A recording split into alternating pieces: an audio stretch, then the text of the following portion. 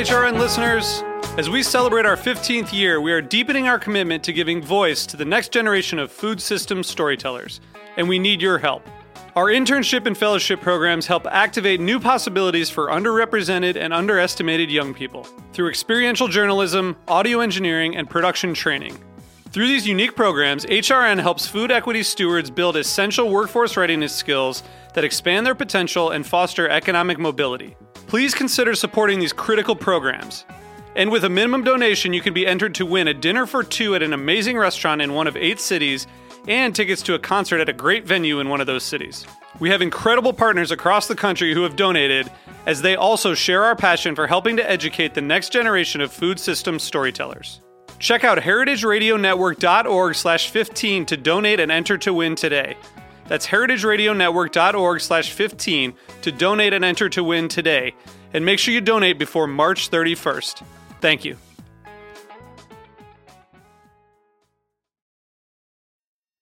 This episode is brought to you by Charlotte's Got a Lot. The Queen City is a food lover's paradise and hosts to hundreds of incredible events throughout the year, including the International Symposium on Bread. Learn more at charlottesgotalot.com. You're listening to Heritage Radio Network.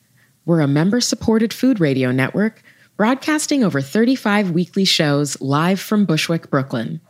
Join our hosts as they lead you through the world of craft brewing, behind the scenes of the restaurant industry, inside the battle over school food, and beyond.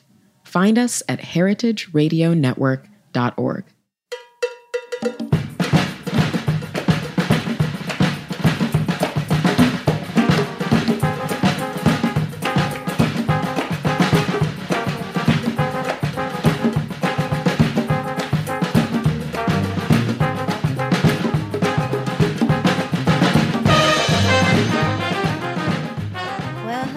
Welcome to All in the Industry on Heritage Radio Network. I'm your host, Sherry Bayer. We're coming to you live from Roberta's Restaurant in Bushwick, Brooklyn. It is Wednesday, August 1st, 2018. This is the 186th episode of the series, which is dedicated to behind-the-scenes talents in the hospitality industry. Today, my guest is a renowned sugar artist and cake designer who now has a new ceramic shop, and I will introduce her fully in a moment. First, as I do in every show, I will start out with my PR tip. And then later we will have my speed round game, industry news discussion, solo dining experience, and the final question. As the founder of Bayer Public Relations, I'm going to tip the show off with my PR tip of the week. So today's tip is to let your creativity shine. Don't be afraid to experiment and try new things. It's good to think differently and challenge yourself. The world would be a rather boring place if we all just copied one another and didn't try to create and reinvent the wheel just a little bit. So, of course, not every idea or thought that you have may become the next best thing, but you'll never know unless you try. So put the right half of your brain to work and let your imagination run wild. Your signature style is worth expressing. That's my tip today. Now, I'm really thrilled to have my guest here with me in the studio. It's Margaret Braun of Margaret Braun Studio.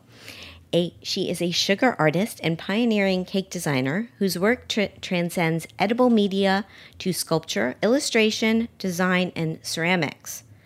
Margaret's boundary-breaking work, which fuses the food arts with the fine arts, has taken her to the Middle East, where she created 2,000 cakes for a royal wedding, to Venice with a tiered sugar mosaic for a masquerade ball, and to a castle in Ireland for a rock star's wedding. Margaret is based in New York, and she had an 8-month residency at the Museum of Arts and Design, where she completed an installation of 2,000 hand-hewn sugar cups, and she is the author of Cakewalk, and her work has been featured extensively in film and print, and there's more, but let's talk to Margaret. So hi. Hello, Sherry. How are you? I'm good. How are you? Good. It's nice to see you. Yeah, so nice to see you.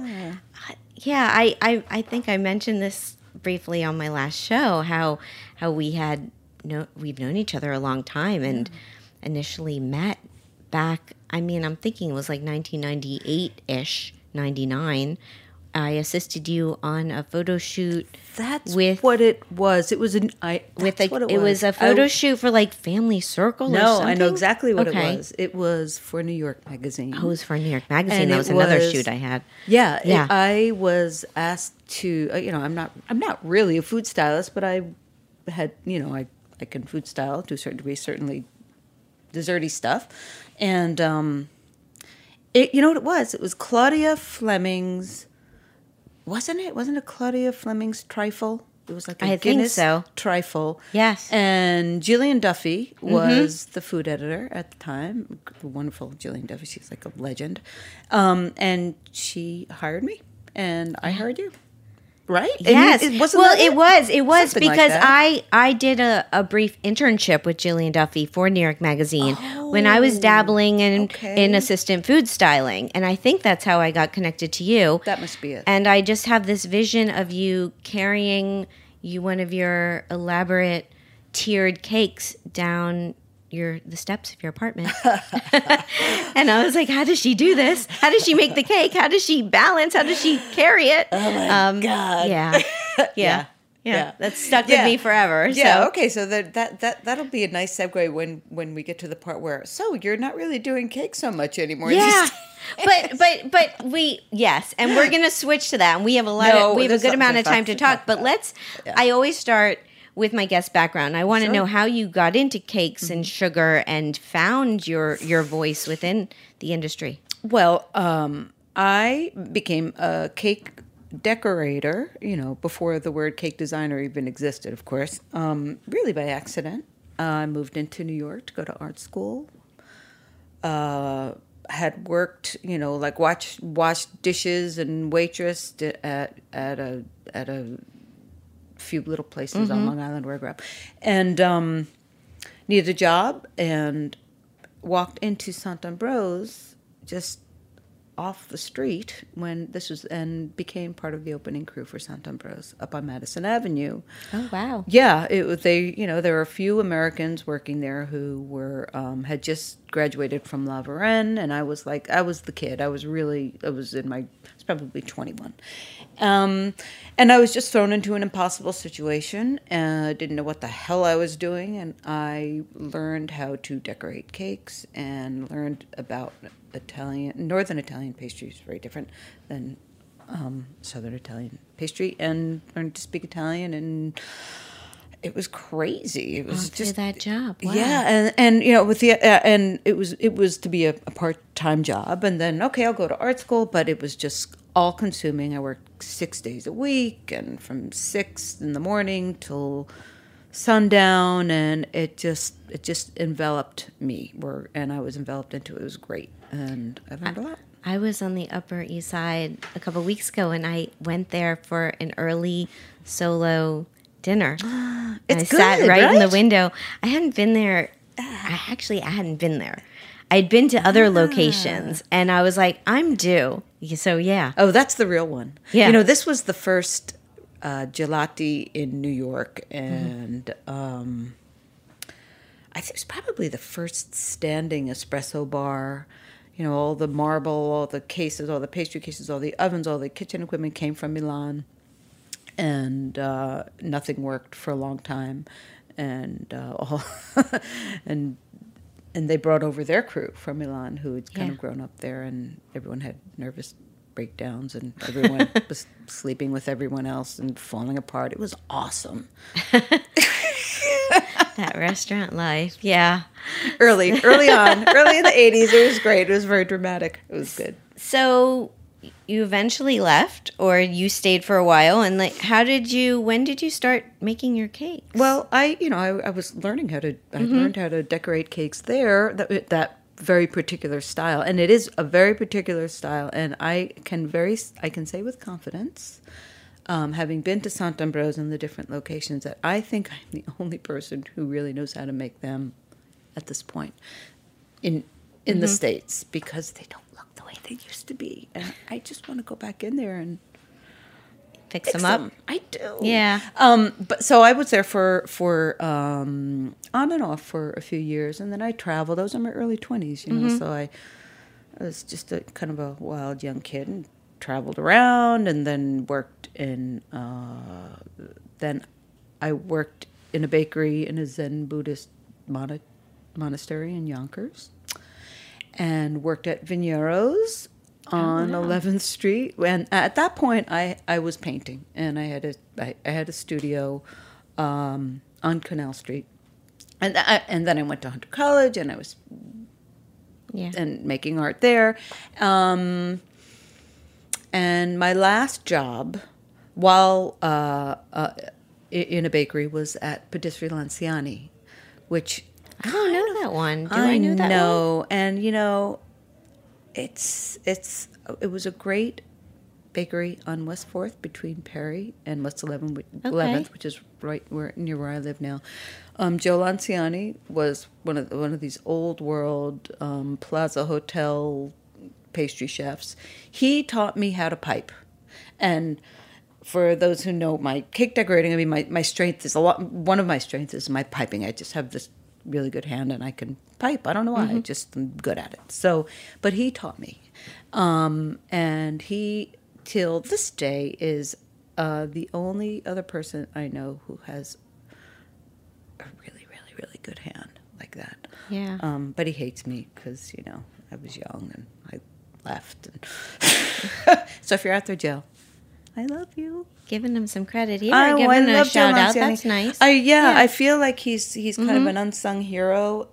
He kind of disappeared, but I know he's around. But he's a complicated, difficult guy, but so good and wonderful, and I'll always be very grateful to him. Anyway, so I feel okay. Yeah, and I'm saying that now because I've been asked this question before, and it's been written about, and for some reason it just never comes up. It just, like, the Joe Lanciani never goes to print. So I'm just Joe Lanciani, Patisserie Lanciani. Joe, I didn't forget about you. Love you. I love you. Hate me. I love you. Anyway, okay. All right. Well, I'm glad. That's and I've learned something. I always learn something on the show. Yeah. So sugar objects and working with sugar and finding your style. I mean, did you ever think it was going to become what it has? I mean, you really made like a world impact of influencing other people with your work. Well, that's nice of you to say. There was never any intention. I've just always kind of made stuff, and I was never that person who said, I'm going to be a cake designer, or I'm going to be successful, or I'm going to make money. I just didn't think in those terms. I was just an artist who worked and worked and worked. And cake decorating was great, and I put all my energy into it.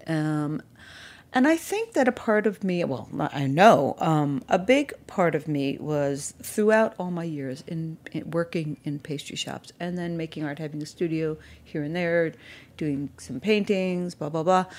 I was frustrated. I wanted to not, early on, this supposed to be my side job because I was going to be a visual artist. So I think it was frustrating for me to not really be making art like my friends who were in art school, who had just come out of art school. So I think I just put everything into it. I really just focused all the things I was interested in the visual arts in terms of design and architecture. What were the things you were interested in? Well, in those days, it was, I think, I was interested in architecture and Islamic art and the Renaissance. I mean, all the basic stuff, all that like good art history 101 stuff when you're younger. And but I've always been kind of obsessed with symmetry and technique, really. Yeah. So I just put all of my energy into cake decorating and happened to be good at it. And beyond that, it was good for me because I was kind of a distractible person. I still am. I can I can work really fast and really efficiently, and be very focused on a project. But if I'm not really working on something, I can just sort of space out, and so it was good for me. It kind of chilled me out, you know. I probably would have been so pumped up on Ritalin and some other iteration of my life. I'm thinking, is this why you chose to work with sugar? Oh yeah, well, you know, that was fun For sure. because everyone likes sugar and everyone likes cake, and really, I still do. I love cake. I love sugar, and I also don't discriminate. I like bad cake, and I like bad desserts. You know, I really, you know, just give me some coffee cake from the deli, and I'll be your best friend. So, I don't really discriminate. Yeah, but piping and working with sugar and color. I learned how to paint with food coloring, and yeah. So it's not a very Yeah. I guess it's linear, but it's kind of a woven linear narrative. You know, I don't know. It's woven. It's woven. It's sugar. It's complicated, or it's not complicated. It's so, you know, it's so complicated. Well, it's beautiful. It's delicious. Okay. All right. We're going to take a break, and then we're going to come back, and we're going to talk about what you've transitioned to from the sugar cake world a little bit now, what you've been working on. So stay with us. This is All in the Industry on Heritage Radio Network.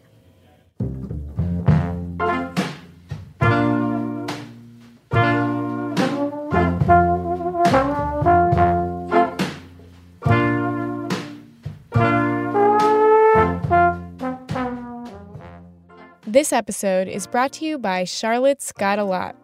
The Queen City is a food lover's paradise and host to hundreds of incredible events throughout the year, including the International Symposium on Bread at Johnson & Wales University. HRN went to this year's symposium to learn about the science, history, and art of bread making. Here's what visitors had to say about the symposium. I love the geeky science stuff. Great food. Love the Armenian pizza. How much I'm eating and consuming the carbs. The most interesting thing is just the community. For me, it's the science of starters. So much information. Very inspiring so far because everybody has a different outlook. I'm not technically a breadhead, but I think I'm going to be one after being here. So whether you're a breadhead or just a curious mind, check out HRN On Tour for coverage of Charlotte's International Symposium on Bread and an insider's look into Charlotte's food scene. Don't miss our interview with Peter Reinhardt and Kristen Moore to learn more about where to eat on your next trip to Charlotte, a city on the rise. Learn more at charlottesgotalot.com.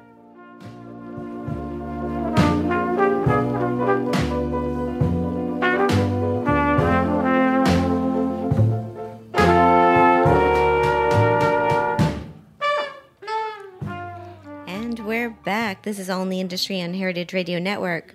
I'm Sherry Bayer. My guest today is Margaret Braun. She's a pioneering cake designer. She's known a little bit as a sugar queen, can we say? But yeah, and you're doing ceramics now. So and your ceramics are unbelievable, so beautiful. Let's get into this museum of art and design where you were an artist in residency. Is that a good place to kind of, or do you want to, should we back up into kind of like, how did you start to transition into doing ceramics? I think we can start with that, and I can Okay. You know, I can just say a few things that are relevant to that. So I did this 8-month residency at the Museum of Arts and Design, where I made these 2,000 cups out of sugar, out of pastillage. As time goes by, I realized it was. I knew that I was moving away from making cakes because I've said so much in cakes. I've said a lot. You know, I have my book Cakewalk, and I think it was. I kind of did what I needed to do. You know, right. I wanted to change things and raise the bar and make a really personal book about cake decorating that was not a family circle book or even a Martha Stewart book, you know, just something very different, very personal about an artist finding her way through sugar. So, and I think I've done that for now.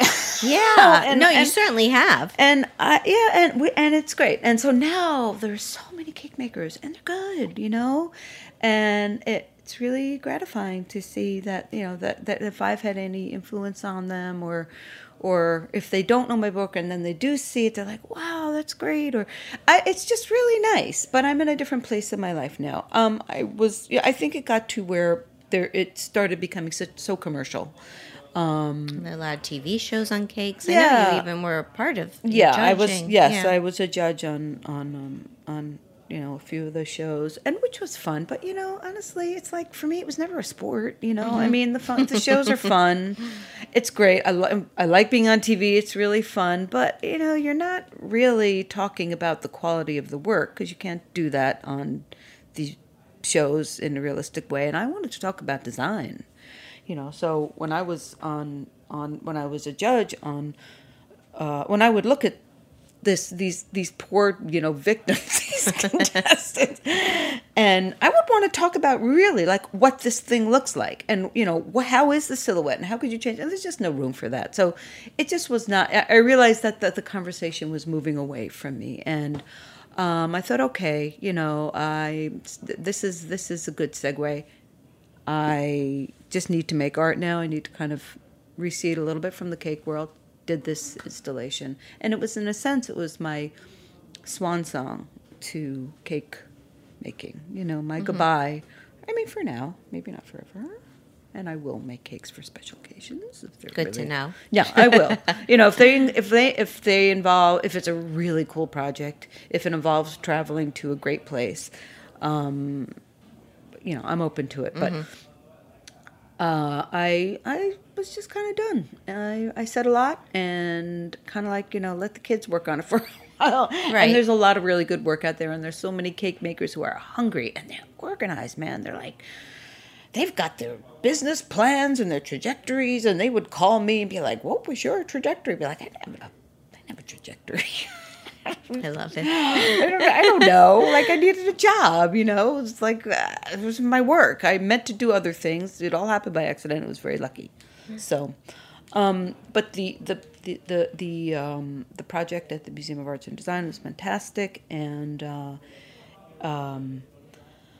know, what can I say about it? It was a very personal project, and it was kind of, I hate to use the word meditation because it's so overused, but we're an investigation of just like, it was about work.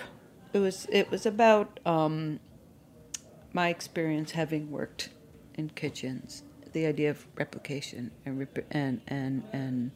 production, making the same thing over and over and over and over and over again, and how that changes, and the challenges that I always had with that. So, because I would always feel like, oh wait, this one is the perfect one, but no, maybe now the next one is even just that much better.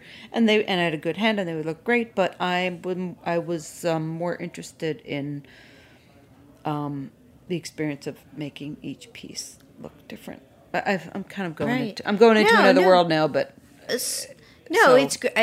I'm following you.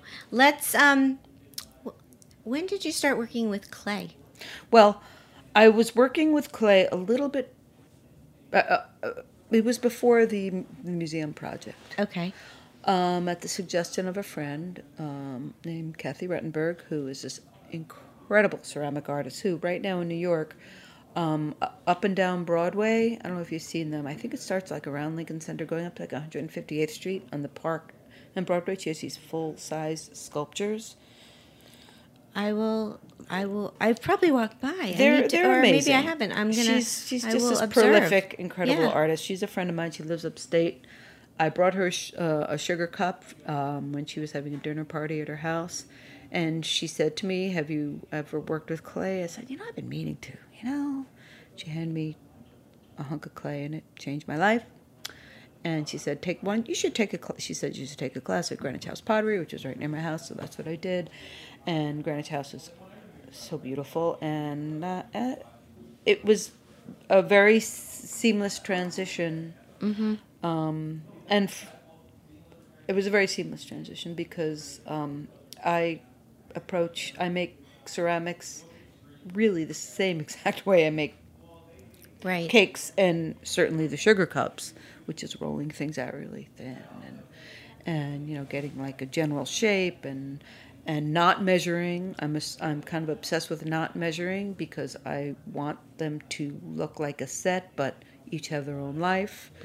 But I have a good enough hand and a good enough eye that they can look like they are a set. Just like a chef. Yeah, and I don't like to measure. I don't like to weigh, so I like to challenge myself, and then I'll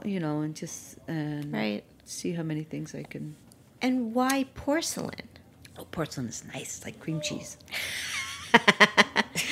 Did you test the waters with other types of clays? I did, but it was like wow. It's like cream cheese. It's just it's porcelain. Actually, I probably should know more about this, but it's not considered a ceramic. I think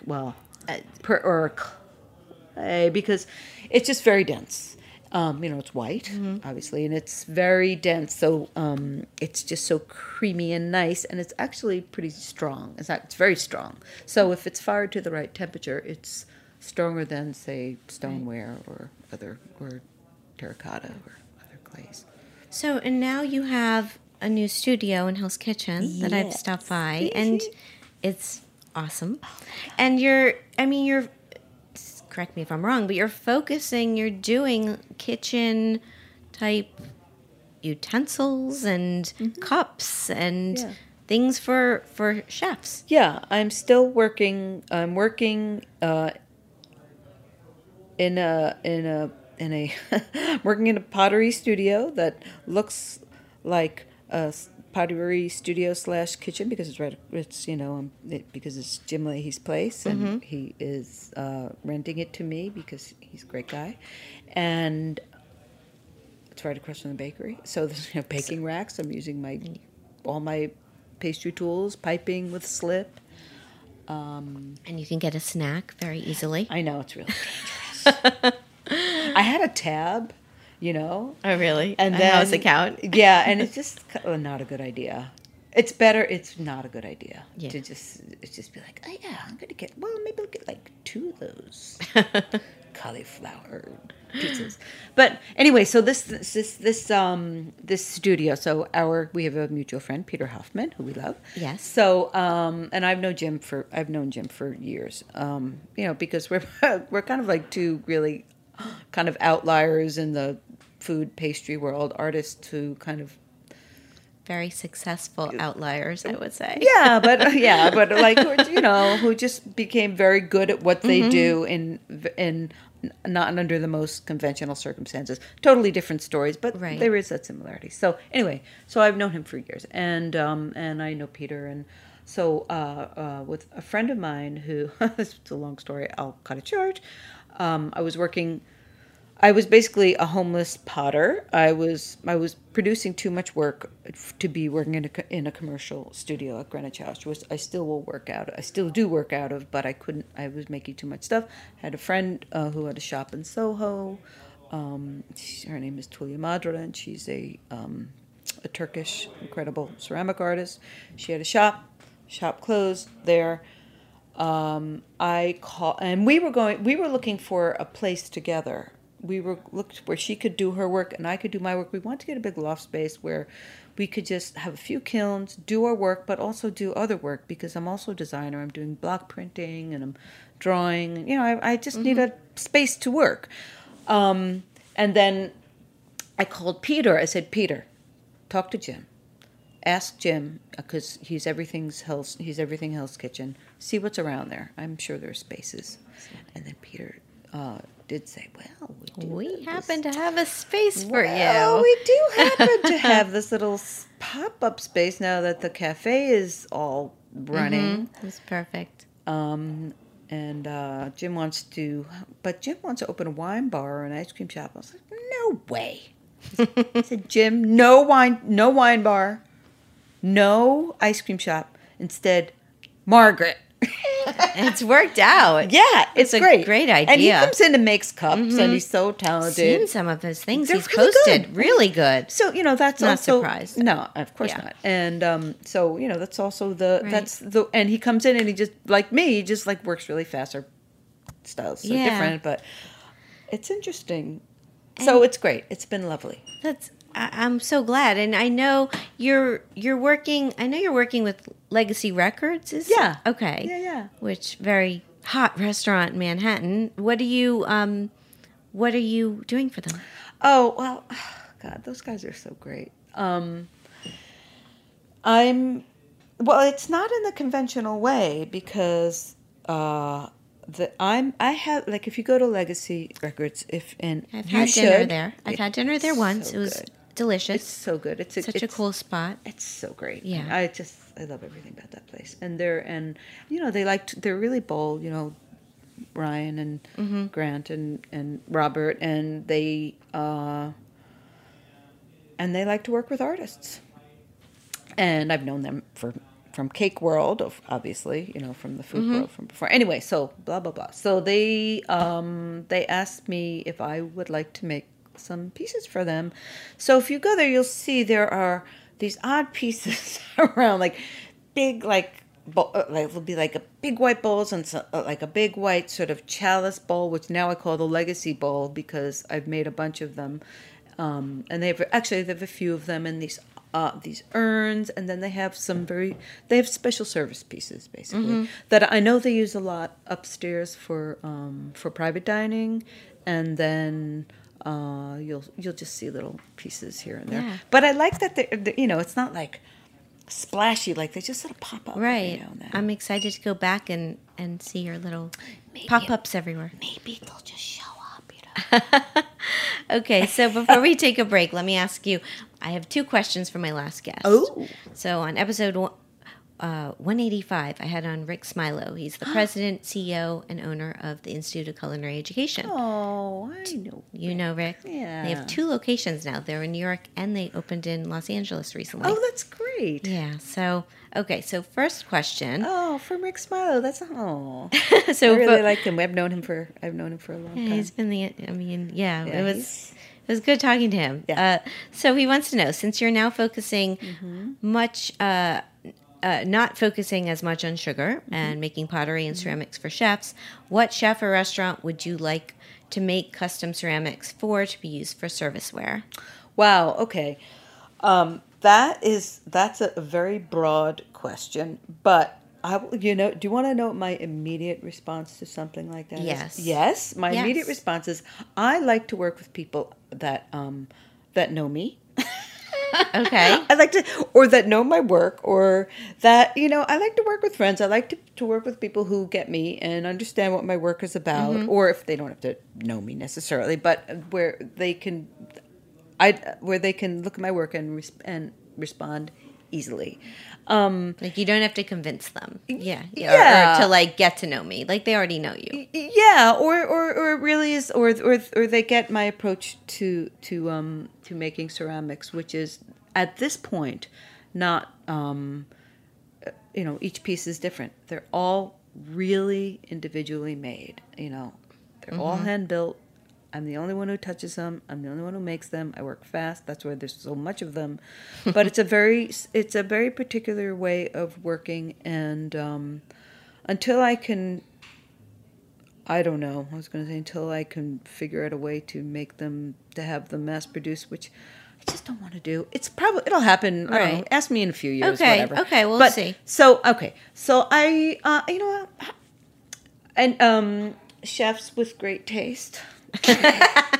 Who but I like to make family style things. Like I want to make like big bowls, like huge bowls for like pasta for 20 people. Well, I'm just thinking right now with your Legacy Records, those guys have more than one restaurant. You could be making something for their pizzas, or I don't know. Yeah. They've got. I mean, as more give you more to do. I have. No, I'm very busy right now. I have. It's funny because I have mostly private clients at this point who, I'm doing like full sets of dinnerware for a few families, which is very new and working in sets, and I'm still figuring out the collection, and it's always changing. So, but you can come to my it's a shop. It's an open studio. You can come in and there are things for sale, and you can also just come in and just see what I'm doing. And there's always new work being done. So, and you're on West 47th in Hell's Kitchen. I'm on between 10th and 11th, right across from Sullivan Street Bakery. Yeah. So that's been... Okay. So one more question before we take a break from Rick. He wants Did I answer his question? You did answer his question. You didn't really give us a name, but to be well, people will just have to keep tabs for on all you. those chefs. If you're listening and you're and you know who I am, and I know you, and I know that you know what I'm. You know who you are. You know who you are. Call me. Let's do something really cool. I want to do really cool stuff. I don't need to just make just the dinner plates, because there are so many other beautiful. Nothing you're saying is surprising me. Yes, and you do, and you will. No, of course. Yes. Okay, so here's the next question. Of your cake works, if you had to pick a favorite, what was the theme, client, or occasion? I know favorite's a very hard thing to answer, but what's a memory of a cake you made that you would like to give a shout out to? Well, there are a few. I mean, and one of them, the project of the 2000, that number comes up, the 2000 cakes I made for a royal wedding in the Middle East. Mm-hmm. Did you say the 2000 number? No, maybe not. What did I? Yeah, I did. I said, yeah. So that number seems to come up. 2,000 cakes for a royal wedding in the Middle East. I did the 2,000. So 2,000 cakes, 2,000 cups. It's a lot of cakes. So that was an incredible experience, in decorating finishing the cakes in the Queen's Ramadan tent. Awesome. So that was a great project. There are just certain cakes that, some of the, the making Marilyn Manson's wedding cake was a lot of fun in the castle in Ireland. But then some cakes are just for regular people, and they're just normal people, and some of my favorite pieces, and they're kind of just these little moments, and I have a photograph, and then also the 30-foot the cake with the fireworks exploding out of it. Oh yeah, that little one. Yeah, that was for the Gugamuga festival. Wow. Yeah, I know, the faded Gugamuga. Those guys are so great. It was not an easy thing for them, but it was great for me. Well, I need a whole other show as to how you actually do this, but we're going to take a break, and then we're going to come back and we're going to play my speed round game, and we'll talk a little industry news. Ooh. This is All in the Industry on Heritage Radio Network.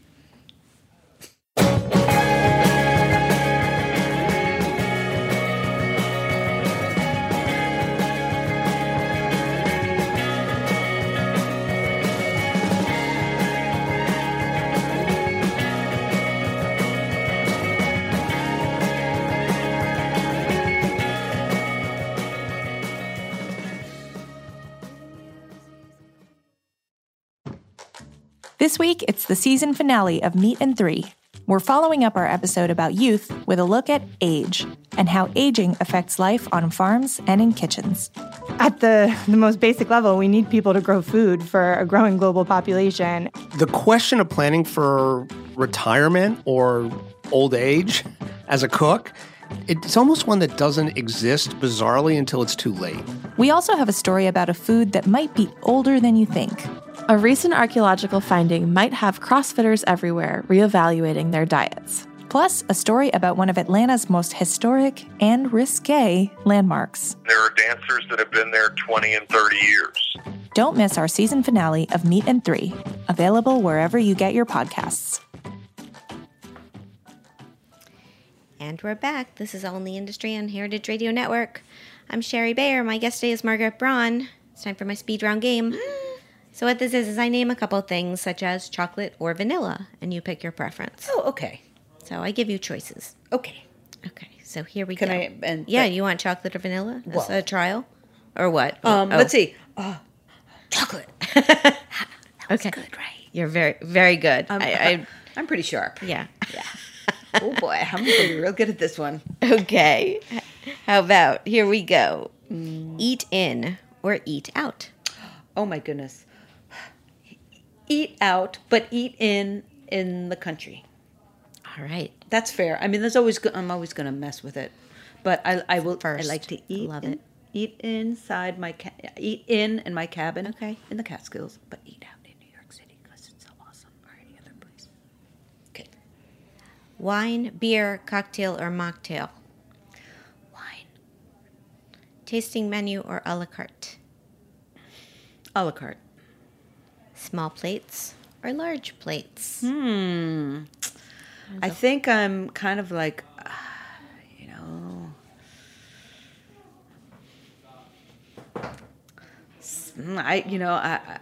that's gonna it's a tough one. It's a tough one. There's a whole other meaning of that one for you. I'll tell you. Okay. Yeah. I think I love small plate so much, but I think I might be at the tail end.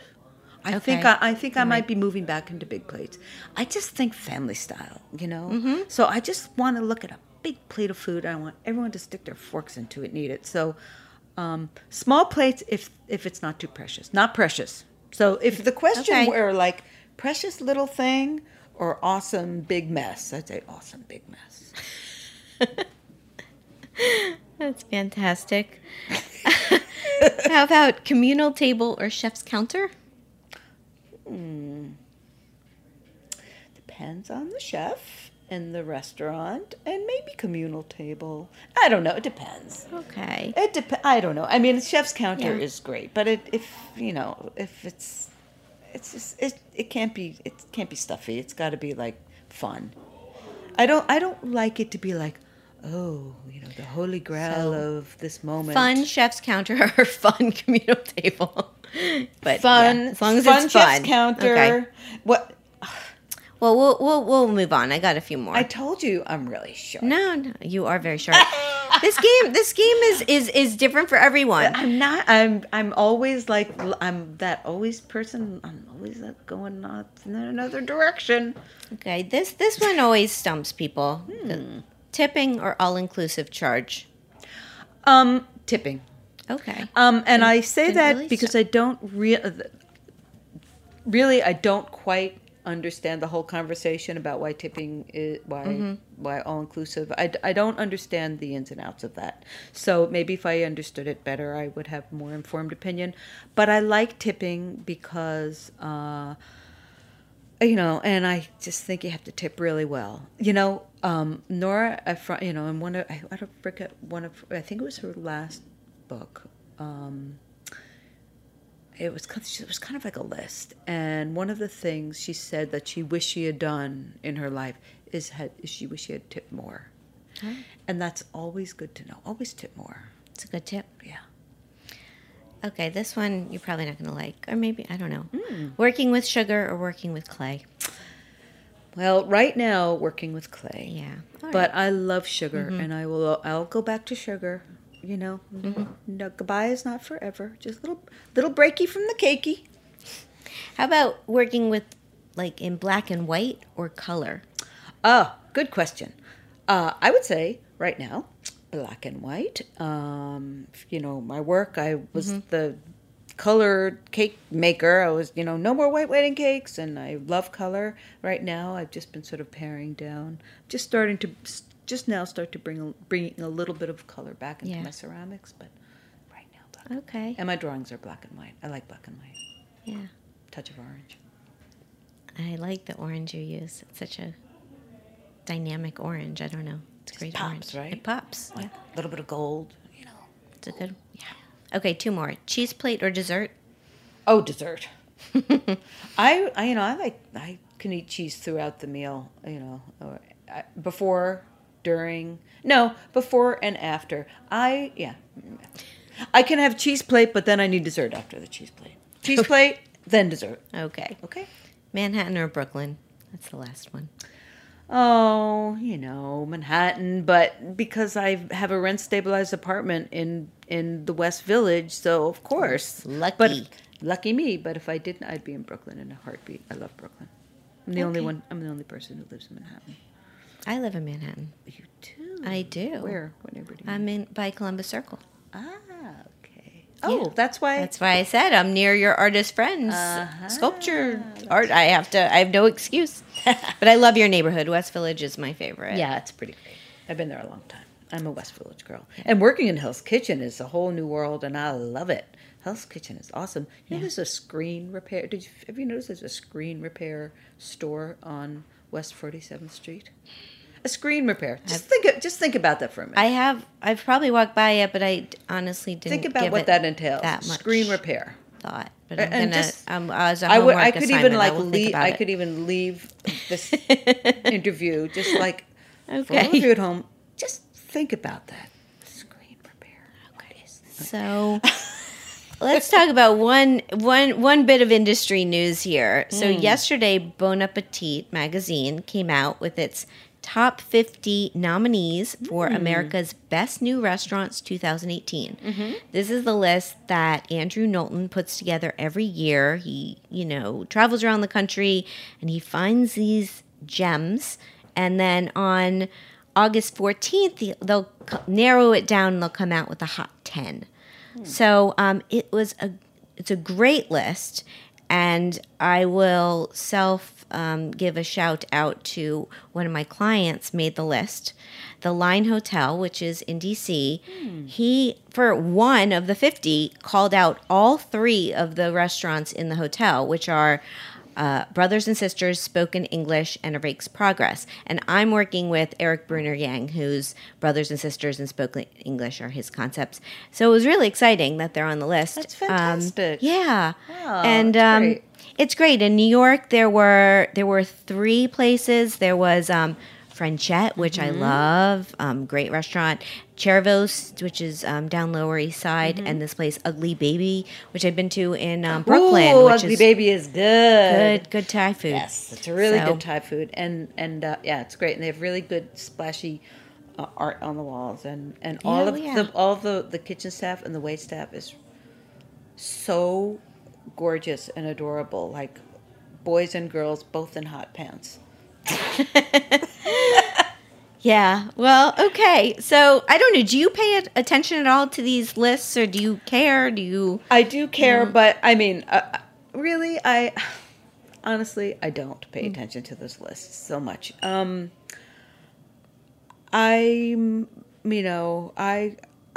I have an odd place in the industry, because I haven't really worked in restaurants so much, but I know chefs and I eat, and I don't know what to say. Well, I'm not, right. I don't know.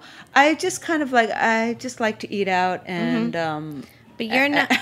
Are you the one? I'm the one I make the plans, the restaurant reservations. I would say 99% of the time for whoever I'm dining with, Yes. And are you the person? Are you more the person that you're going out with your friends in the industry, but they're picking the restaurant? Great question. Well, Kate Crater is like that's what I'm thinking. I'm thinking Kate knows where. I know has a list. And, so when you talk about lists, right, and Bon Appetit, it's fantastic. It's a gorgeous magazine. I mean, Adam Rappaport has killed it, but Kate is like my best friend. Right. So I just I have been so lucky that I just kind of be like, we just.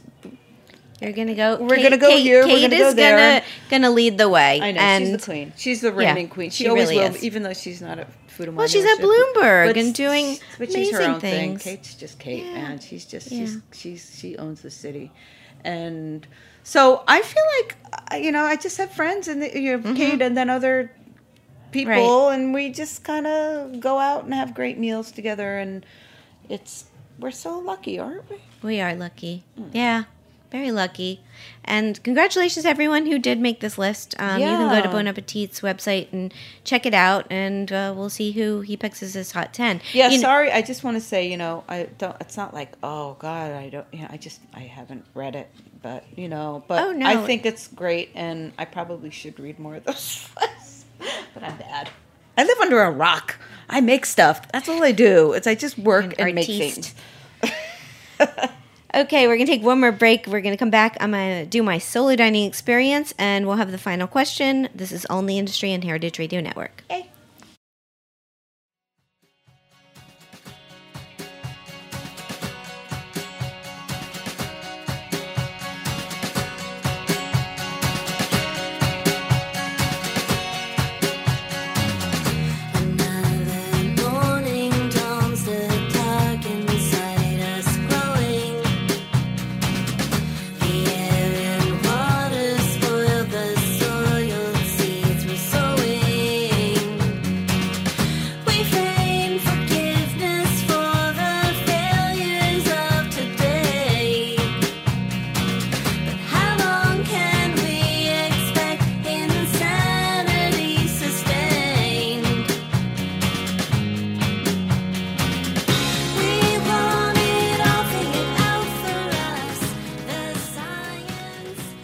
Welcome back to All in the Industry on Heritage Radio Network. I'm your host, Sherry Bayer. It's time for my solo dining experience. So this week, it's at Lucali. Here's the rundown. The location, 575 Henry Street, Brooklyn, New York. The concept, it's a pizzeria known for its thin crust pizza. It's also known for a 2-hour plus wait because it's so popular. The chef and owner, Mark Iacono. Why did I go? Because I hadn't been to Lucali's in years, and I felt I was due for a revisit. So my experience. A couple weeks ago, it was a Sunday afternoon, I went over to Brooklyn. I actually had lunch at this place called Pilot, which is this really awesome schooner on the water where I had great seafood. You have this Manhattan view. It was awesome, and it was such a nice day. I decided to stay out in Brooklyn, and I realized Lucali was nearby. So I went over there right when they opened, which was about 5:45, and there were already people waiting. There was already a list. I was quoted a 3-hour wait, literally. And I was like, I'm going to do it. I mean, I have my laptop. I'm here. There's city bikes around. Like, I can make good with my 3-hour time. So I gave them my name, and she took my number, and I did just that. I just did stuff over 3 hours. Actually, about 2 hours in, I got a text from the restaurant saying that my table was ready. So I biked over to the restaurant. I got my table, and I had a really, really great meal. My server was lovely, took great care of me. On the way to the bathroom, I met Valentino, which was a chef who was apparently has worked there like a dozen years, and we had a nice little chat, and I didn't have a David Beckham sighting, though, which I was a little disappointed about because I know he's a regular there. But beyond that, I had a really amazing time. So what did I get? I had a large pie with fresh basil. They only have one size pie. So as a solo diner, you just got to go with the large. And then because I was there and I had waited hours for this table, I overordered and I got a small calzone with pepperoni because I wanted to try it. So my take, delicious, fabulous pizza. It's just great ingredients, great crust, and the calzone, which has this creamy ricotta cheese in it, and with the pepperoni, and it was delicious, and it had a tomato dipping sauce on the side. So, and I obviously took leftovers to go. The ambiance, it's rustic, candlelit, intimate. I think it's a very sexy ambiance for a pizzeria. I'd say it's perfect for pizza lovers who are willing to wait it out. Interesting tidbit, Lucali opened an outlet in my hometown of Miami. It's located on Miami Beach's Sunset Harbor neighborhood. This opened in 2013, and it's run by the chef's cousin. Personal fun fact, many, many years ago, I had a client on Henry Street, right down the block from Lucali. It's called Crave, and it ended up turning into a catering business, but back then was the first time I went there. And the cost was $42. That is including tax, not including gratuity, and they're cash only. They're also BYOB, just FYI. Would I go back?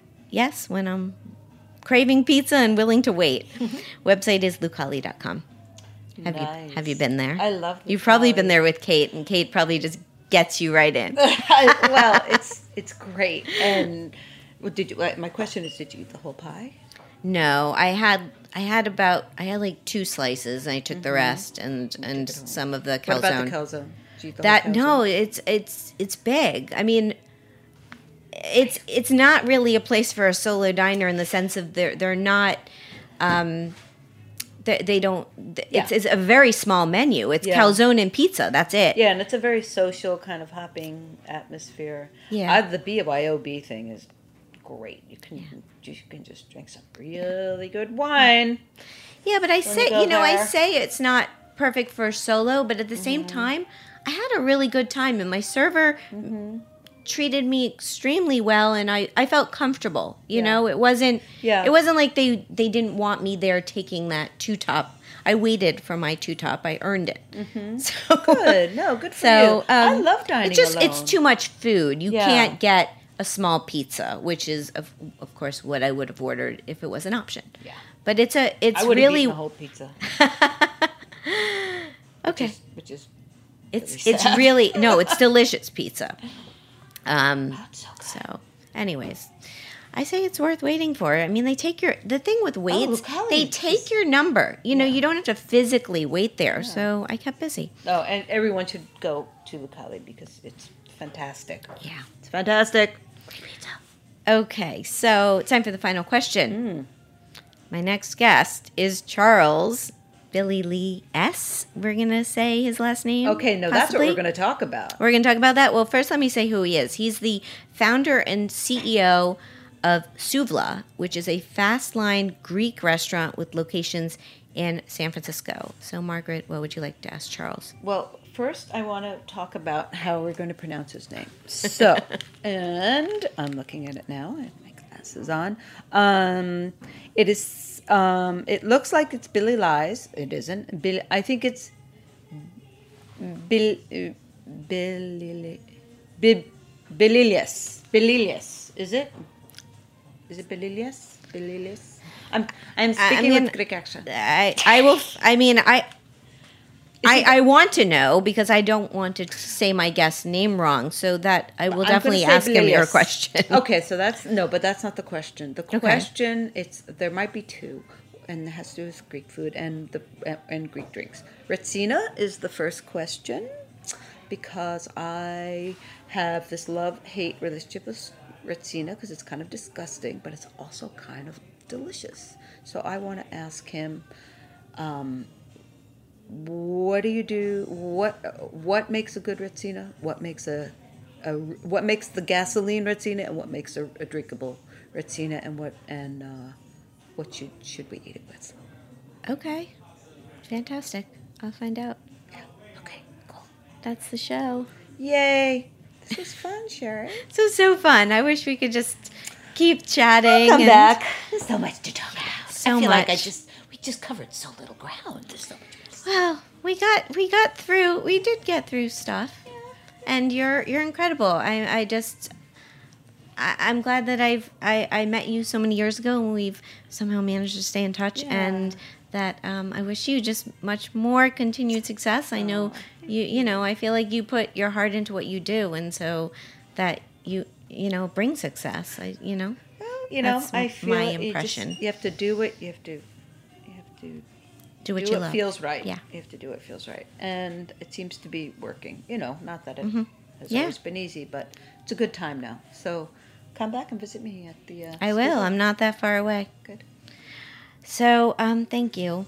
My guest today has been Margaret Braun. She's a pioneering cake designer and the author of Cakewalk, whose work transcends edible media to sculpture, illustration, design, and ceramics. Her website is margaretbraun.com. And you can follow her on Instagram, and you're also, I think, on Twitter at SugarBraun. That's it. You can follow me at Sherry Bayer, at BayerPR, at All Industry. My Facebook page is All in the Industry. Websites, BayerPublicRelations.com and SherryBayer.com. All of our shows are archived at heritageradionetwork.org. We are also on iTunes, Stitcher, and Spotify. Thanks again to Margaret. Thank you to my engineer today, Matt. And thanks to my listeners. I'm Sherry Bayer. I will be back next week with another live show. I hope you'll tune in then. And have a great week. Bye.